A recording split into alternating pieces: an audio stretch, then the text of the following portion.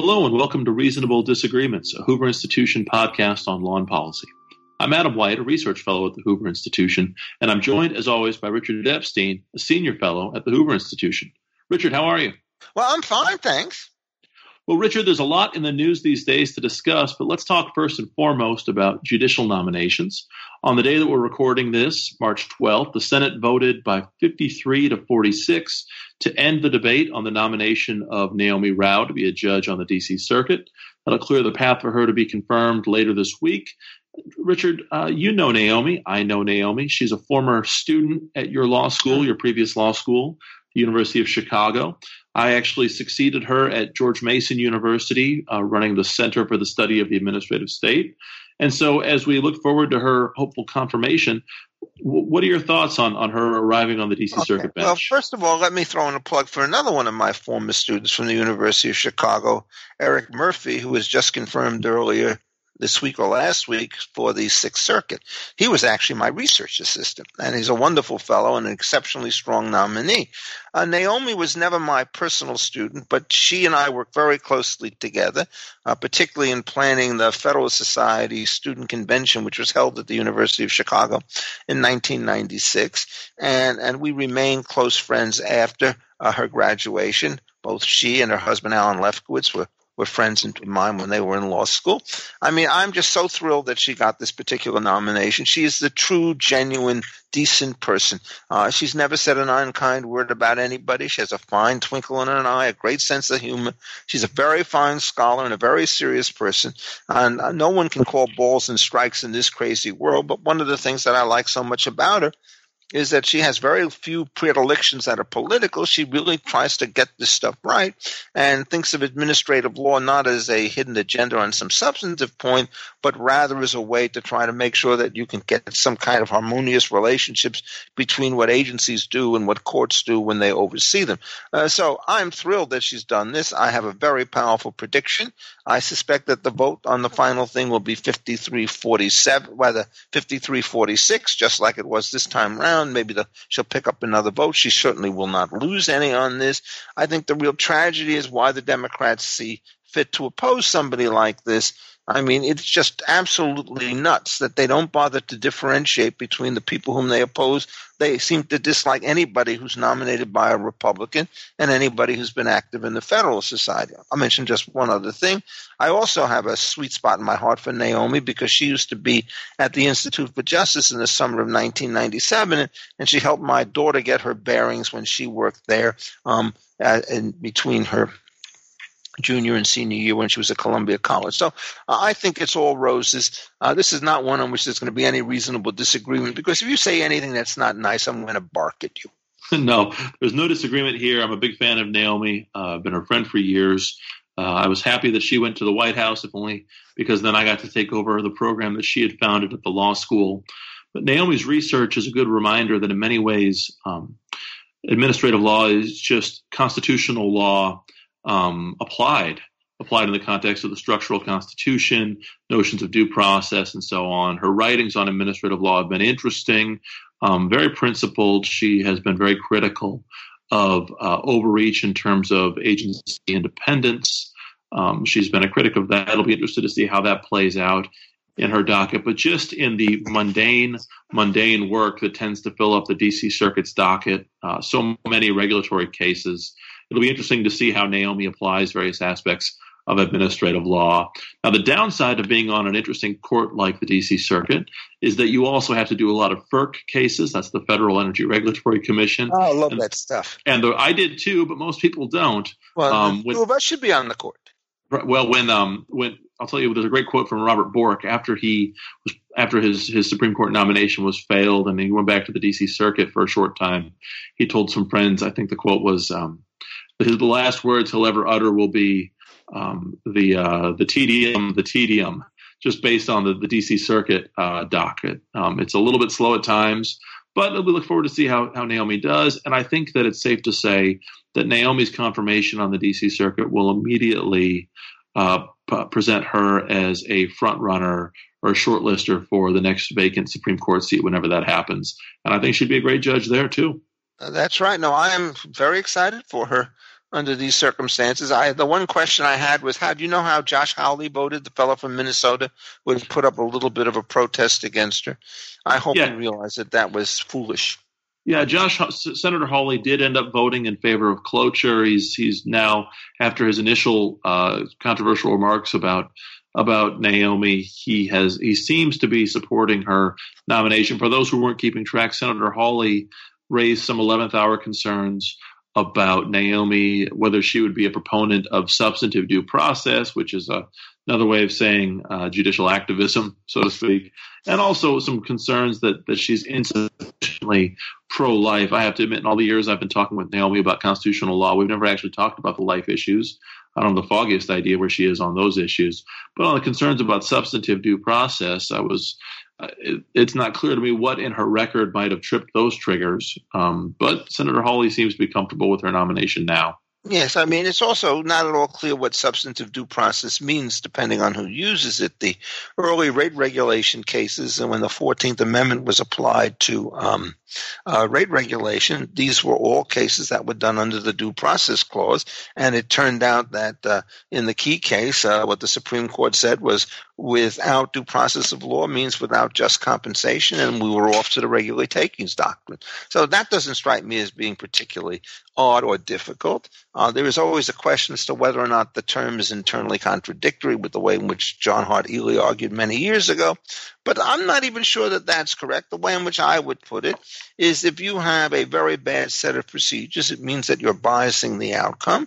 When you're biasing the outcome, you're increasing somebody's chances of winning relative to somebody else. And that swing in the differential is taking a property from A to B. So that bad procedures lead to bad outcomes. And it turns out, if the connection is sufficiently tight, maybe the sort of verbal distinction between substantive and procedural due process is overdrawn. And that's the position that I've taken. Mind you, if that's the position, it's not the same thing as a living constitution. So this is not sort of a freewheeling argument. It's simply another effort to try and say that the purpose of government is to stabilize relationships between private parties. The purpose of government is not to figure out how to pick winners and losers between them and shift wealth and opportunities back and forth between them on a seemingly random basis. If that's what Senator Hawley's worried about, I'm worried about that too. But Joe, the mapping between substantive due process and essentially those kinds of switches is, I think, a bit overstated. So you may put me down as an activist. Other people have said a lot worse, but I don't regard myself in that way. And so I think in many cases you have to be really careful before you sort of denounce these kinds of broad principles without understanding the way in which they've been used in our past.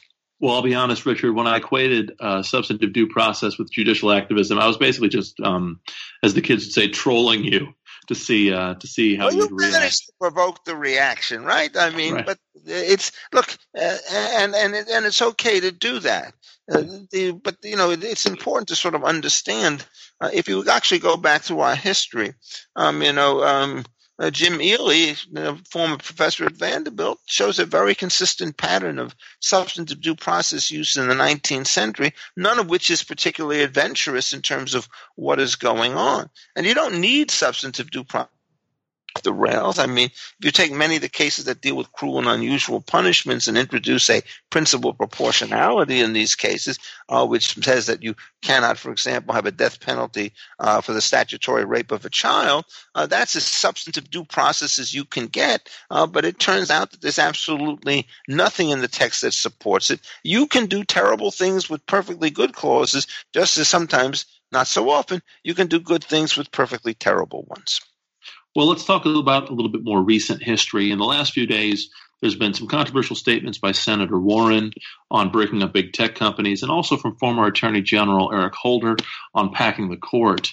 Let's start with Senator Warren. On March 8th, she put out a statement at Medium.com under the very subtle and nuanced headline, "It's time to break up Amazon, Google, and Facebook." And she later added Apple to that list. And she elaborated these points at the South by Southwest conference, the arts and rock music, country music conference that's now become the place where Democratic political candidates launch their campaigns, evidently. But in the statement she issued at Medium.com, she said, quote, "Today's big tech companies have too much power, too much power over our economy, our society, and our democracy. They've bulldozed competition. They've used our private information for profit, tilted the playing field against everyone else. And in the process, they have hurt small business and stifled innovation. And then she later goes on to say, that's why my administration, that is, if Senator Warren becomes President Warren, will make big structural changes to the tech sector to promote more competition, including breaking up Amazon, Facebook, and Google. Richard, how did you react to all that news? Well, when I hear that, I said just every single sentence that she says is false in terms of the way things go. There are lots of complicated problems, but let's begin with one. Breaking up is hard to do. One of the things that some of these companies have is they sort of have integrated platforms, which is what you see on Facebook. And it turns out that people want to be able to communicate with as many people as possible. If you have two simple systems, you have a friend on system A and you're on system B, you can't get there. Now you have to log on two systems where you got somebody else and he's on the third system or on no system at all. So there's always been, with respect to network industries, a very powerful force with respect to consolidation. And so then if you're going to just start to figure out, well, what would the remedies be? You'd say, well, let's figure out is this a kind of an antitrust violation? And it turns out it's not an antitrust violation, at least under American law, unless you want to say that the various mergers that took place were to some extent illegal, even though all of them went through a form of pre-clearance.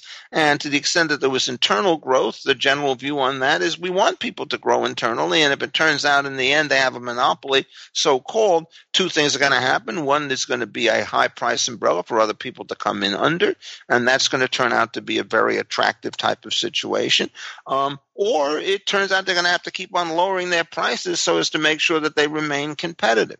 There are problems with privacy, but those would exist if you had competitive companies as well as monopoly companies. And so this woman is a complete amateur on antitrust law, and she doesn't do anything. Let me just talk about not the Apple situation a little bit, the Amazon situation.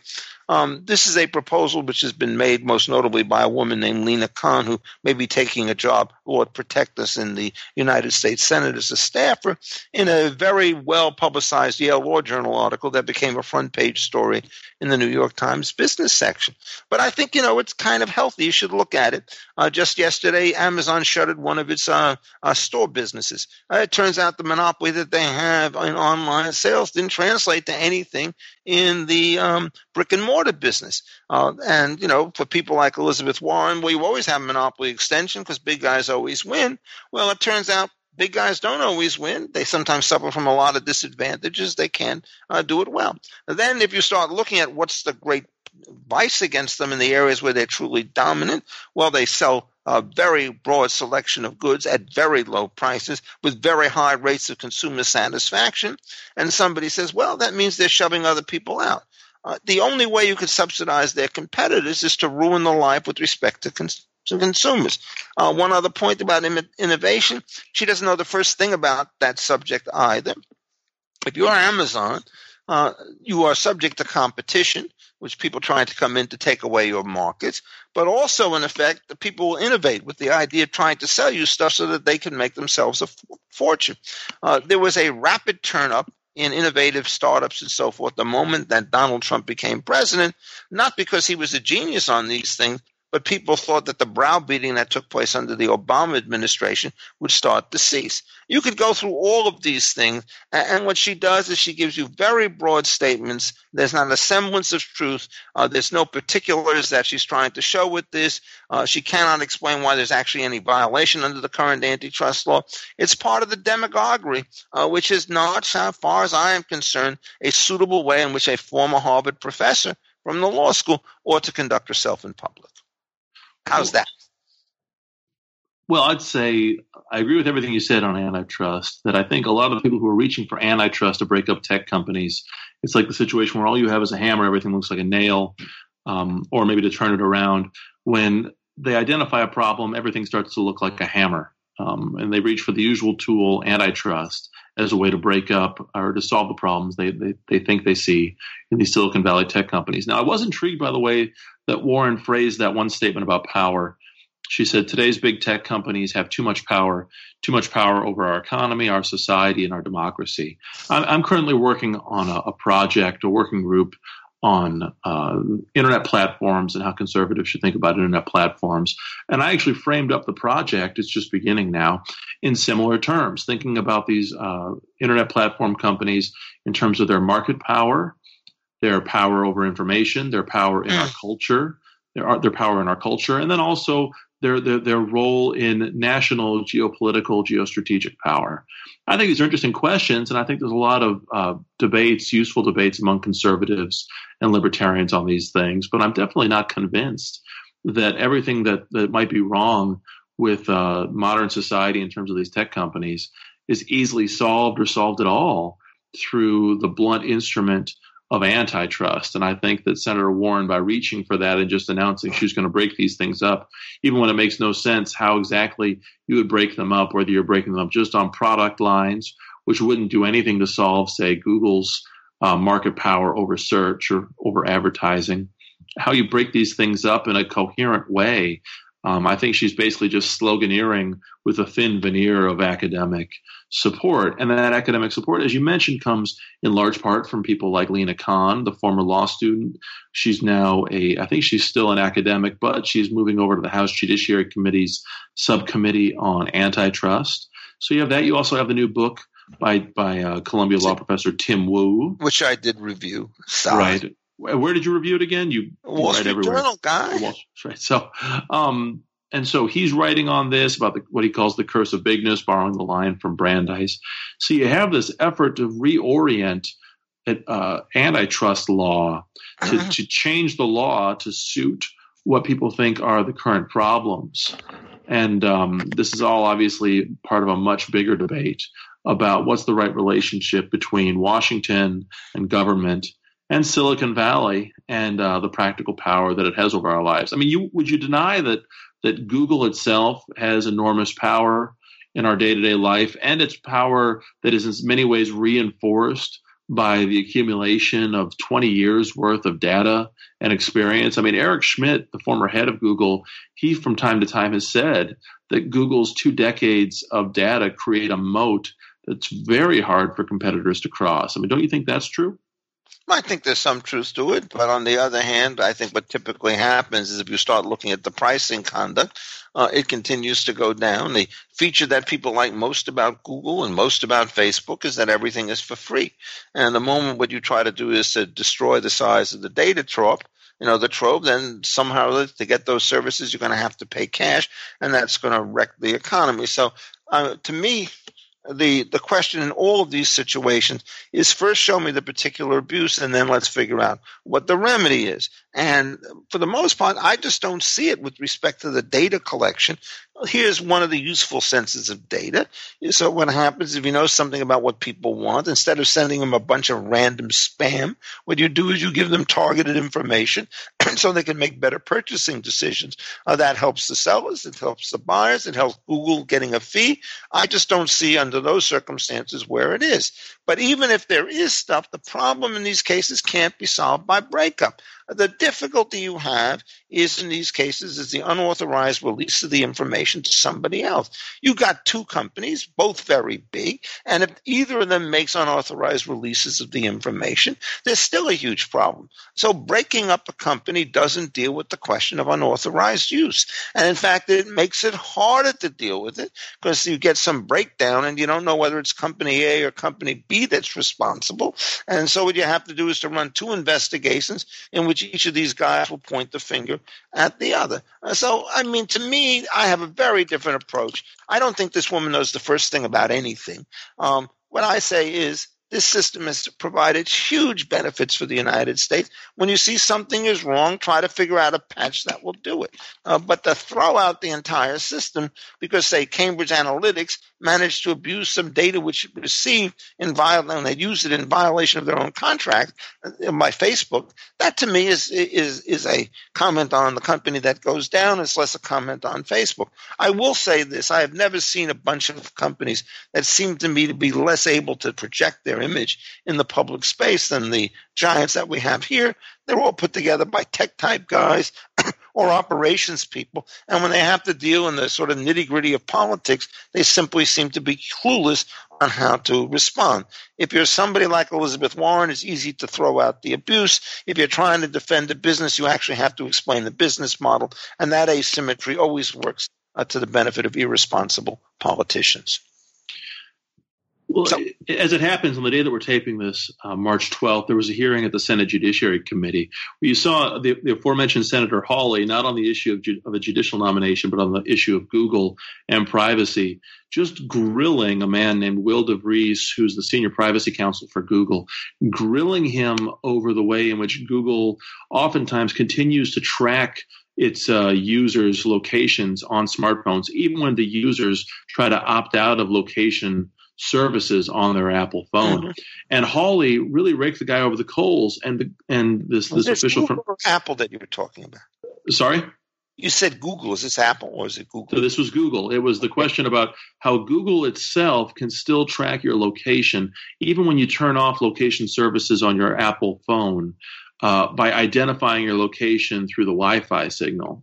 And Hawley was raking this guy over the coals, blasting him for not giving users, first of all, the notice that they are still being tracked and the option to meaningfully opt out of being tracked in their location. Now, this official from Google, his response was that users benefit from Google tracking your location even when you don't think you're being tracked, that a number of the apps that you use wouldn't function properly, this official said, if Google couldn't identify where you're at. But he never answered Senator Hawley's main concern about transparency, notice, and opt-outs. And for me, for all of my worries about some of the larger tech companies, especially Google, and I wrote a long piece on Google last year in the New Atlantis, a tech policy journal. The piece was called Google.gov, and it was an intellectual history of Google's alignment with nudge-style progressive regulatory mindsets.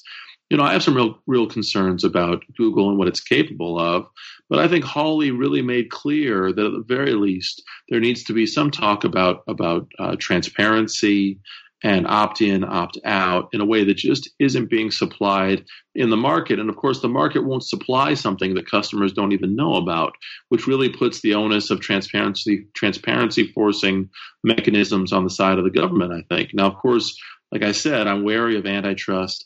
I'm wary, to say the least, I'm wary of heavy-handed regulation, especially notions of common carrier regulation, public utility regulation. But I am open-minded about transparency forcing regulation, and I'm hoping that the discussion moves in that direction at least. Well, I think I'm a little bit more on the other side on this particular. First of all, breaking up will not change this. If it takes the apps to run to get this kind of information, if it's useful for the police to have it when they're trying to figure out how to save somebody or to track down a criminal, breaking it up into two companies won't solve this particular problem. I have a very different view on this issue from you and I think from him, and it goes back, I think, to the question of what you do when anybody stores huge stashes of information, including the federal government. And what he's saying, in effect, is he thinks that the collection and the holding of that information is, in fact, the source of abuse. My view is if the release of that information is only done in accordance with the appropriate legal rules, the fact that somebody holds it in abeyance is a good thing, not a bad thing, because it gives you greater flexibility. And so, for example, when you're starting to talk about the NSA and various kinds of security searches, you've got a lot of information about phone calls and all the rest of this stuff, and the only thing you use it to is to track down terrorists. I think that's great. Maybe you need a warrant to take it out. Under emergencies, probably not. But the basic pattern that I would follow is that I am not particularly concerned about what is held by somebody. I'm much more concerned about the abuse that the people have with the data. And so I would put the question back to the senator and to you in the following fashion. What is it that Google has done that you do not like in your life or in anybody else's life?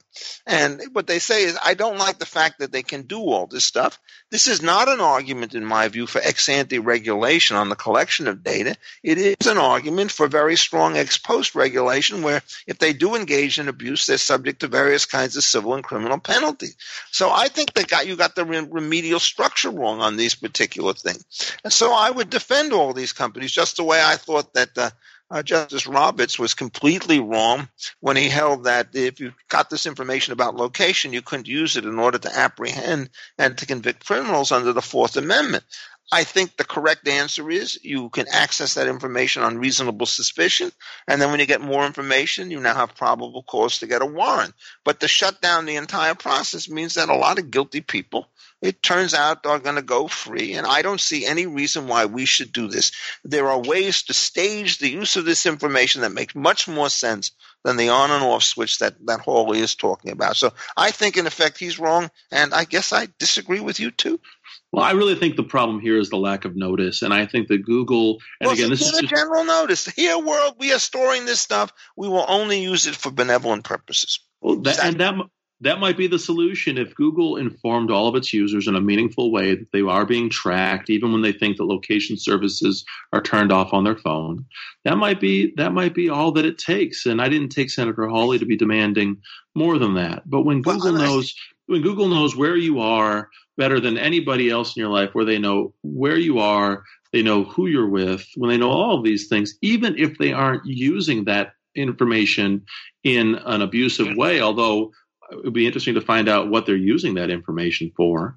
But just the mere fact that they are sort of an omnipresent, omniscient observer, constantly tracking where you are, what you're doing, who you're with. If that is true, that does strike me as the kind of thing that people ought to be on notice of. And if it takes if it takes a law passed by Congress to force these companies to offer upfront disclosure on this, even in the absence of other forms of abuse, I think I'm okay with that. I'm not. I mean, I would say if the government wants to put out a public notice to everybody, if you're on Google, somebody's going to be watching over you, and the information will be stored, and the basic position is they could use it only for your benefit or for law enforcement purposes. The government can make that announcement and nothing much will change. Let me put it to you the following way. Suppose it turns out that these Google types are correct, and what they say is, you turn this particular system off, and it turns out your software doesn't work as well as it would if we could keep it on. And you just state that explicitly. How many people do you think would opt out?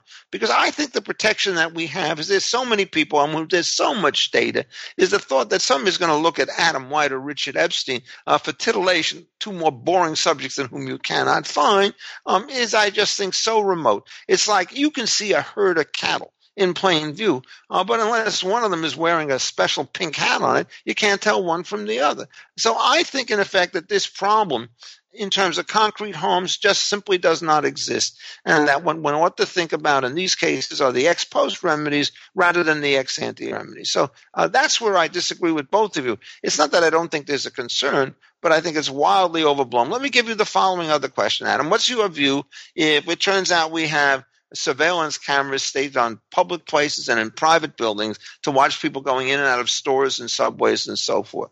And these things are on. Everybody knows it. And there's no way that you can opt out of it by saying, please don't take a picture of me. Do you want to turn all those cameras off and not catch the Boston killers in that massacre that took place 5 years ago? Well, I think the key, and it was there in the question, was everybody knows it.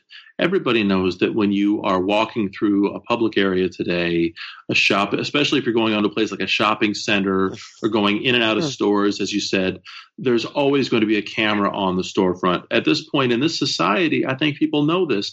I don't think people know so much about what Google and some of the other companies are tracking. And if it's just a question of a generational shift, and there needing to be a transition period where there's a public education as to exactly how much they are being tracked, even when there's no cameras around, and even when they've turned off locational services and so on. I think that's important. I think that would be a valuable service. I'd say the market ultimately can solve things as long as there's information on the market that people are aware of what's done. I think if people were able to push a giant button on their phone that actually turned off their Google tracking, they would be able to decide for themselves whether the apps that they need still function to the extent that they need them. There was a fascinating story not long ago at Gizmodo.com, which is a great tech website, where the journalist, I'm blanking on her name, she used to, I think, write for AboveTheLaw.com. She turned off her Google app, totally disconnected Google out of her phone. I don't know how she did it, but it managed to basically disable a bunch of other apps she had no idea Google was feeding location data and other information into. And that's an important wake-up call. So if after 20 years there's a generational shift and we come to be aware of Google tracking and come to think of it in the way that we think about omnipresent security cameras at every 7-Eleven, well, then the need for regulation falls away. But Richard, the more we talk about it, the more I think I'm right. I understand. I mean, I will forgive you for your indiscretion, but let me make the following observation about the cameras. There's no opt-out feature. Right. So if we manage to survive without an opt-out feature there, why do we have to worry so much about the Google situation when opting out is much more complicated when you're talking about 3 billion users? It's also the case, as you know, that there may be some interconnections between these various systems. If you sort of opt out and turn everything off and you get an emergency call, the next thing that somebody is going to say is, we would really like Google to make an app so that when somebody desperately calls you to say that your child has an appendectomy, even if the phone is off, it's on. I think in the end that under these type of situations, Senator Hawley has basically done both a indictment and a cure at the same time. He's brought to the attention of the public that we really have to worry about this particular issue. And then having brought it to the attention of the public, I don't think we have to worry anymore. Let me put it to you this way. I believe that if you actually try to get the individual consents on these things, you might get them for a while. But once the first inconvenience took place, the concrete stuff will basically dominate the general stuff. Years ago, when American Express used to send out stuff, what they did is they had a kind of an opt-out system in which, you won't get these ads if you do something, and nobody opted out. Well, there's a reason they didn't opt out. They wanted to stop. Then when you have an opt-in system, people don't do it, and they start screaming about the fact that they don't get the kind of information. Opt-in systems are very costly to work. And years ago, I worked on some of these cases. And if you should have seen the reaction that people had when their credit cards were not automatically renewed and then they had their stuff bounced when they tried to buy a plane ticket when they were away from home and so forth. What people want in those cases is a situation where they have to opt out. They only want the opt-in situation where they're starting a brand new service where they would like to figure out what's going on. So again, I mean, I'm Alfred E. Newman on this stuff. I use these things all the time. I don't have the slightest concern, the slightest angst, the slightest anxiety. So the real question I'm asking is whether or not the tech groupies are a tail, which I think they are, or whether they're the kind of median voter. And so I'll put the question back to you this way. Suppose it's 95%, 98% of the people are perfectly happy with the way things are, and that every technical is deeply upset. Do we have to start putting in a system to satisfy the 2% when it's going to unglue the work that's done for the other 98? Is, I think, a fair question. Well, I'm not going to answer your question so much as answer the question I want to answer, which goes back to what you said earlier, which is about opting in or opting out. And I'm kind of agnostic on whether these things are opt-in or opt-out issues. But what matters to me, and I hope it's been the thrust of my comments, is that people should at least know whether there's an opt-in or opt-out, what they're opting in or what they're opting out of. And I think the concern here, it gets to the stage even before opting in and opting out, where it's just a question of apprising people of what the circumstances of their current condition are and what they can do, if anything, to change those circumstances. Even in the case of the security cameras, if I want to go into a 7-Eleven, at least, I mean, I know that there's going to be a camera. You can't go into a 7-Eleven without putting yourself on camera. And in almost any public place, there's going to be a camera around. The one thing you can do, though, is recalibrate what you're doing in front of those cameras. And it's not just a question of not engaging in criminal conduct. Of course, you shouldn't do that regardless whether the cameras are on you or not. But it is a question about what you're seen in public doing, what you're saying, what you have with you, any of those things. Whether or not you can opt in and out of being on camera, you can certainly opt in or out of what you're doing in front of that camera. Well, and I think that the people of this society, and all this has to be judged against the backdrop of the society we actually live in. We now know that we have omnipresent cameras around us almost all the time, maybe not as much as in downtown London, but in general, there's cameras tracking us every time we walk past an ATM and so on. But I think we're still at that stage with Google, and I keep focusing on Google because it is the one company that worries me the most so far. We don't, I think, know exactly what it is. We'll put it this way. We don't know where the cameras are and what the cameras are capable of recording when we live in Google's world. Okay, let me mention that some years ago when we were at the University of Chicago and we wanted to put camera systems in for security, one of the things that we were told by the professionals is you need two kinds of cameras. You need secret cameras and you need public cameras. And you need the public cameras so as to alert everybody that somebody's watching them, but you need the secret cameras because the 99% of the people who are virtuous don't matter, but the 1% of criminals might be able to situate themselves in a way in which they draw the blank spots, and what the hidden cameras do is it gives you that extra measure of coverage. So it turns out that I would not be pleased with that. And so then the question is it sufficient to say we have visible and hidden cameras in this particular store? I think the answer should be yes. If you say, and we'll tell you where the hidden cameras are, it kind of defeats the overall purpose. So I'm going to go back. You have abstract fears. I have no concrete fears. And, Google has done this for a long time, and I haven't seen evidence of abuse. And for example, with the Pfizer stuff, it's the same problem. I will relate one little story. There was a Pfizer release that took place of a large number of calls that were made from the 202 phone district in Washington, D.C. And the question is, why did it happen? And it turns somebody had miscoded them so that they were 20. And 20 is the national code for Egypt. And so all of a sudden, everybody thought we were dealing with foreigners and not with domestic people, where a different legal regime applied. Once the thing was essentially discovered, there was a story, I think it was in the Washington Post, that look what happened here. But the response was so rapid to destroying the forbidden information and removing it from all the dockets and from all of the systems that the story essentially disappeared. So to me, that's the key question. Is the second-tier response going to be great? And here, Google is the guy I like best, because I know if they make one of these mistakes, the fines will be 10 times heavier than they are on anybody else because they have the money, and there's going to be the real fear, rightly in that particular case, that if they've done it with 100 people, they've done it with 100 million people. So in some sense, your reputation and your size makes you a hostage. It doesn't give you a necessary advantage. And on the other hand, if there's some very little company and it does that, well, you go sue them, they'll just simply shut the thing down. They'll avoid a lot of responsibility, but they'll be running 30 other small little companies, and they'll continue the kinds of abuse. So I think on this one, we do disagree. Yeah.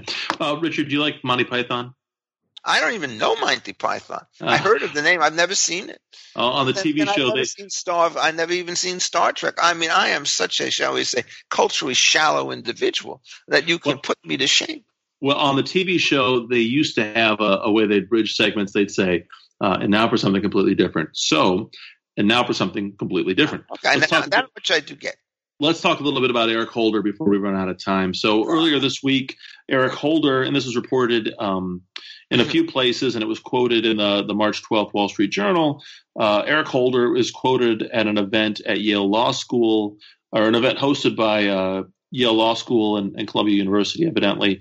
He gave a statement in favor of packing the Supreme Court, which is to say adding new seats that the next Democratic president would fill. And the quote in the Wall Street Journal is this. He said, quote, given the Merrick Garland situation, namely Senator McConnell and the Republican senators' decision not to vote on President Obama's nomination of Garland back in 2016, quote, the question of legitimacy is one that I think we should actually talk about. We should be talking even about expanding the number of people who serve on the Supreme Court if there is a Democratic president and a Congress that might be willing to do that. So here you have the former Attorney General of the United States saying, and this I think is incredible, saying that at this point the Supreme Court's legitimacy is so much in doubt simply because Senate Republicans decided not to vote on Garland. The very legitimacy of the court is in doubt, and it might take adding seats to the Supreme Court under some hypothetical future Democratic president and Congress, that would be necessary to restore the legitimacy of the court. And this is something you and I have talked about before, and it came up. I wrote about it. I'm sure you wrote about it during the Kavanaugh nomination. This assault by the progressive left on the legitimacy of the Supreme Court the moment that Justice Kennedy walked out of the door, to have the former Attorney General declaring that the Supreme Court's legitimacy is in question and they need to radically change the court by adding new seats, which would surely destabilize the entire political situation and lead to a series of additions to the court by the next Democratic president and Republican and so on. I find it just incredible and a real sign of the time that for all the criticism President Trump takes for not respecting institutions enough, here you have the former Attorney General of the United States threatening the institution of the Supreme Court by totally destabilizing it and destabilizing the politics around it and adding new seats tactically in a way that even President FDR, President Roosevelt, knew better than to actually try to carry out after the country erupted in an outrage or in an uproar, at least, at this proposal nearly a century ago. So what do you think? It's going to be hard for me to outdo you, right? I'm tempted to try, but let me start saying I think Mr. Holder was one of the worst attorney generals that I can recall in my lifetime. He was a thug, I think is a correct term, when he was the deputy attorney general and was a real specialist in the deferred prosecution agreements. He starts going after people like the J.P. Morgan Chase with these rather dubious claims. I am not a fan of anything that he's ever done, so I have not the slightest praise of his judgment. I don't think he was a fit and able attorney general, and I think that this shows exactly why. Let's just start with the Garland situation. I think the Republicans did something which is perfectly appropriate. If you look at the way in which the confirmation process is done, it's with the advice and consent of the Senate. There's no requirement that the Senate has to turn people down for good cause. It's a free vote. Each senator can vote every way. So when you start to call this a theft, you're trying to say that there was somehow an abuse of the particular process when in fact there was none. Who started all of this nonsense? Well, it was begun with Miguel Estrada back in 2003, when in fact the Democrats refused to give him the hearing. And so maybe you think it's perfectly legitimate to take a highly qualified individual and say we're not going to put him on the Court of Appeals, but it's utterly immoral to do the same thing on the other side. What's happened is the Democrats start the hardball, the Republicans reciprocate.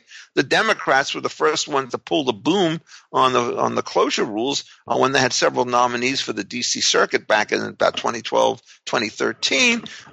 They changed it. Republicans followed. It's now followed with the Supreme Court. I think we had to change that rule because the usual rule was a long time ago is that you don't vote against somebody unless there's a profound reason to do so, and that he or she is a member of the Federalist Society or a conservative or believes in originalism does not count as the kind of enormous departure. You want to look like somebody like Harold Carswell, who was an intellectual and a moral degenerate in many, many ways and was widely thought to be so at the time and was rightly voted down.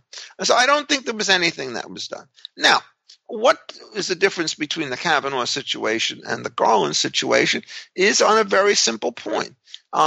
It turns out when Kavanaugh and when Gorsuch were nominated, the Republicans held both institutions. So all they had to do is to play it through. When Garland was nominated, the Republicans held one of the two institutions, and McConnell decided that he was going to push it to the risk, his prerogative to do so. He ran the serious risk that Garland, who is a kind of a centrist liberal, not a radical liberal, would be turned down. Hillary Clinton would win the election. She would actually dump him and put somebody further to the left. He was prepared to take that. What makes the Democratic position on this so utterly evil, as far as I'm concerned, was the abusive behavior. I have no objection to every Democrat saying, sight unseen, I'm going to vote against Kavanaugh. He's just the wrong flavor, which was kind of the judgment that it turned out that was made by McConnell. But they didn't stop at that. They went to a campaign of disinformation and defamation, the likes of which you've never seen, taking a perfectly honorable gentleman and kind of exposing him to all sorts of vindictive abuse, sneaky behaviors, and so forth. That's what delegitimates the system. If the Democrats had simply announced, we're not going to bother to question the guy. We know what he's about. We don't want him. And then all vote no. This would have been the equivalent of what the Republicans did. And, of course, they did not do it. Now, the next thing about this is, talk about justice being blind. Suppose it turns out that the Republicans win. The Democrats are doing their best to lose the election. Mr. Trump is the most flawed candidate imaginable, but he's got a lot of competition out there on the other side. He wins again. And now he becomes president. And he says, we have, let's assume that the vote is 5-4 or 6-3, said this is not enough. Now that we've got both houses, we should expand the Supreme Court to 15 members and appoint 4 more Republicans to do so. What would Mr. Holder say? He would think it was outrageous, as to why. The difficulty here, and I think why you're right, Adam, is institutions are fragile. If you look at the Constitution, there's nothing which says the Supreme Court shall consist of 9 justices. It says 1 Supreme Court, number unspecified. We've developed a consensus now, since the 1860s, I think it is, over 150 years, where it's always been 9, everybody's followed it. Take from it once and the whole thing falls apart. And I think he's just reckless and irresponsible to announce that. I think the entire progressive movement has done this. If you then put together their campaign on the court with their substantive prohibitions that they want to put into place, the wealth tax and so forth, and taking over the corporate boards, I mean, they really want to make this place look like Venezuela. Just make no mistake about it. The moment you start believing in court packing and so forth, you become a dictator. And what you are going to do is exactly what happens in various third-rate tin pot companies. So, yes, I do completely agree with you. I think that Mr. Holder is a very dangerous person, intellectually has no distinction. I'm an alumni of Columbia University, and I wince whenever they put him on the cover of the magazine as if this is what the institution ought to stand for. I've stopped making cash gifts to Columbia College because I cannot take the collective politics that they engage in, and he's one of the reasons why. Well, I can't possibly top that. I will say on the point of institutions being fragile, it is true that Senator McConnell and Senate Republicans took a very strong, aggressive line when they declared preemptively and very transparently that they wouldn't vote on the Garland nomination and the reason why they weren't voting on the nomination. Now, as it happens, a decade earlier, when I was just barely out of law school, I wrote my first law review article on exactly this subject, why the Senate did not need – there was no constitutional obligation of the Senate to vote on judicial nominees. Yeah. And I wrote this at the time when you had a Republican president nominating judges that were being thwarted in the Senate by Senate Democrats. So this is obviously not a new story. And by the way, on the election year issue, there even was precedent in the Senate for not voting on Supreme Court nominees in the election year. This was debated in 1968 in the run-up to the Nixon election. And so there was not, even if you take what Republicans did in 2016 as an aggressive political line, it certainly wasn't a violation of any kind of time-honored tradition. And I think it didn't raise the sort of institutional stakes that court packing will. And as you point out, it is totally incomprehensible to me that Eric Holder and others would make these arguments at a moment when they don't control the presidency and they don't control one house of Congress, and they are one election away, if things break against them, from losing the House again. We might be standing here 4 years from now with a Democratic president, House, and Senate, but we could just as easily be standing here 4 years from now with a Republican president, House, and Senate. And as you say, what will Democrats like Eric Holder say the moment that President Trump decides that we're going to preemptively add 2 seats? And knowing President Trump, he'll probably call to add 4 seats because 4 is more than 2 in terms of adding to the court. And what will they say then? It's astonishing. Now, Richard, I wanted to talk about one other thing this week, the vote. Speaking of the Senate vote on emergency powers, but we're just out of time, so it'll give us something to talk about when we meet again. Okay, so, but we have one big disagreement there, guy. What is this?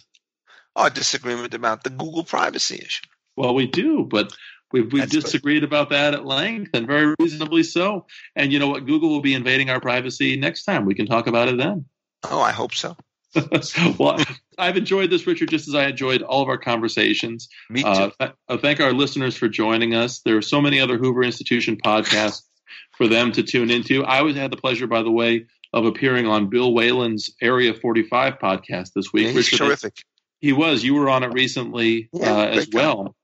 And I wanted to add, by the way, Richard, when you're not doing this podcast or your other podcast, The Libertarian, you have yet another podcast with John Yoo. And as it happens, John now has another podcast with the Hoover Institution with Hoover Research Fellow Michael Auslin. The podcast is called The Pacific Century. It's focused on geopolitics and the Far East. So I encourage all of our listeners to listen to that. But until next time, Richard, I guess we're signing off. I think we are. All right, and goodbye. so, which I'm going to go now and eat dinner with my wife. Goodbye. Goodbye. Bye-bye. This podcast has been a production of the Hoover Institution. For more information about our work, please visit hoover.org.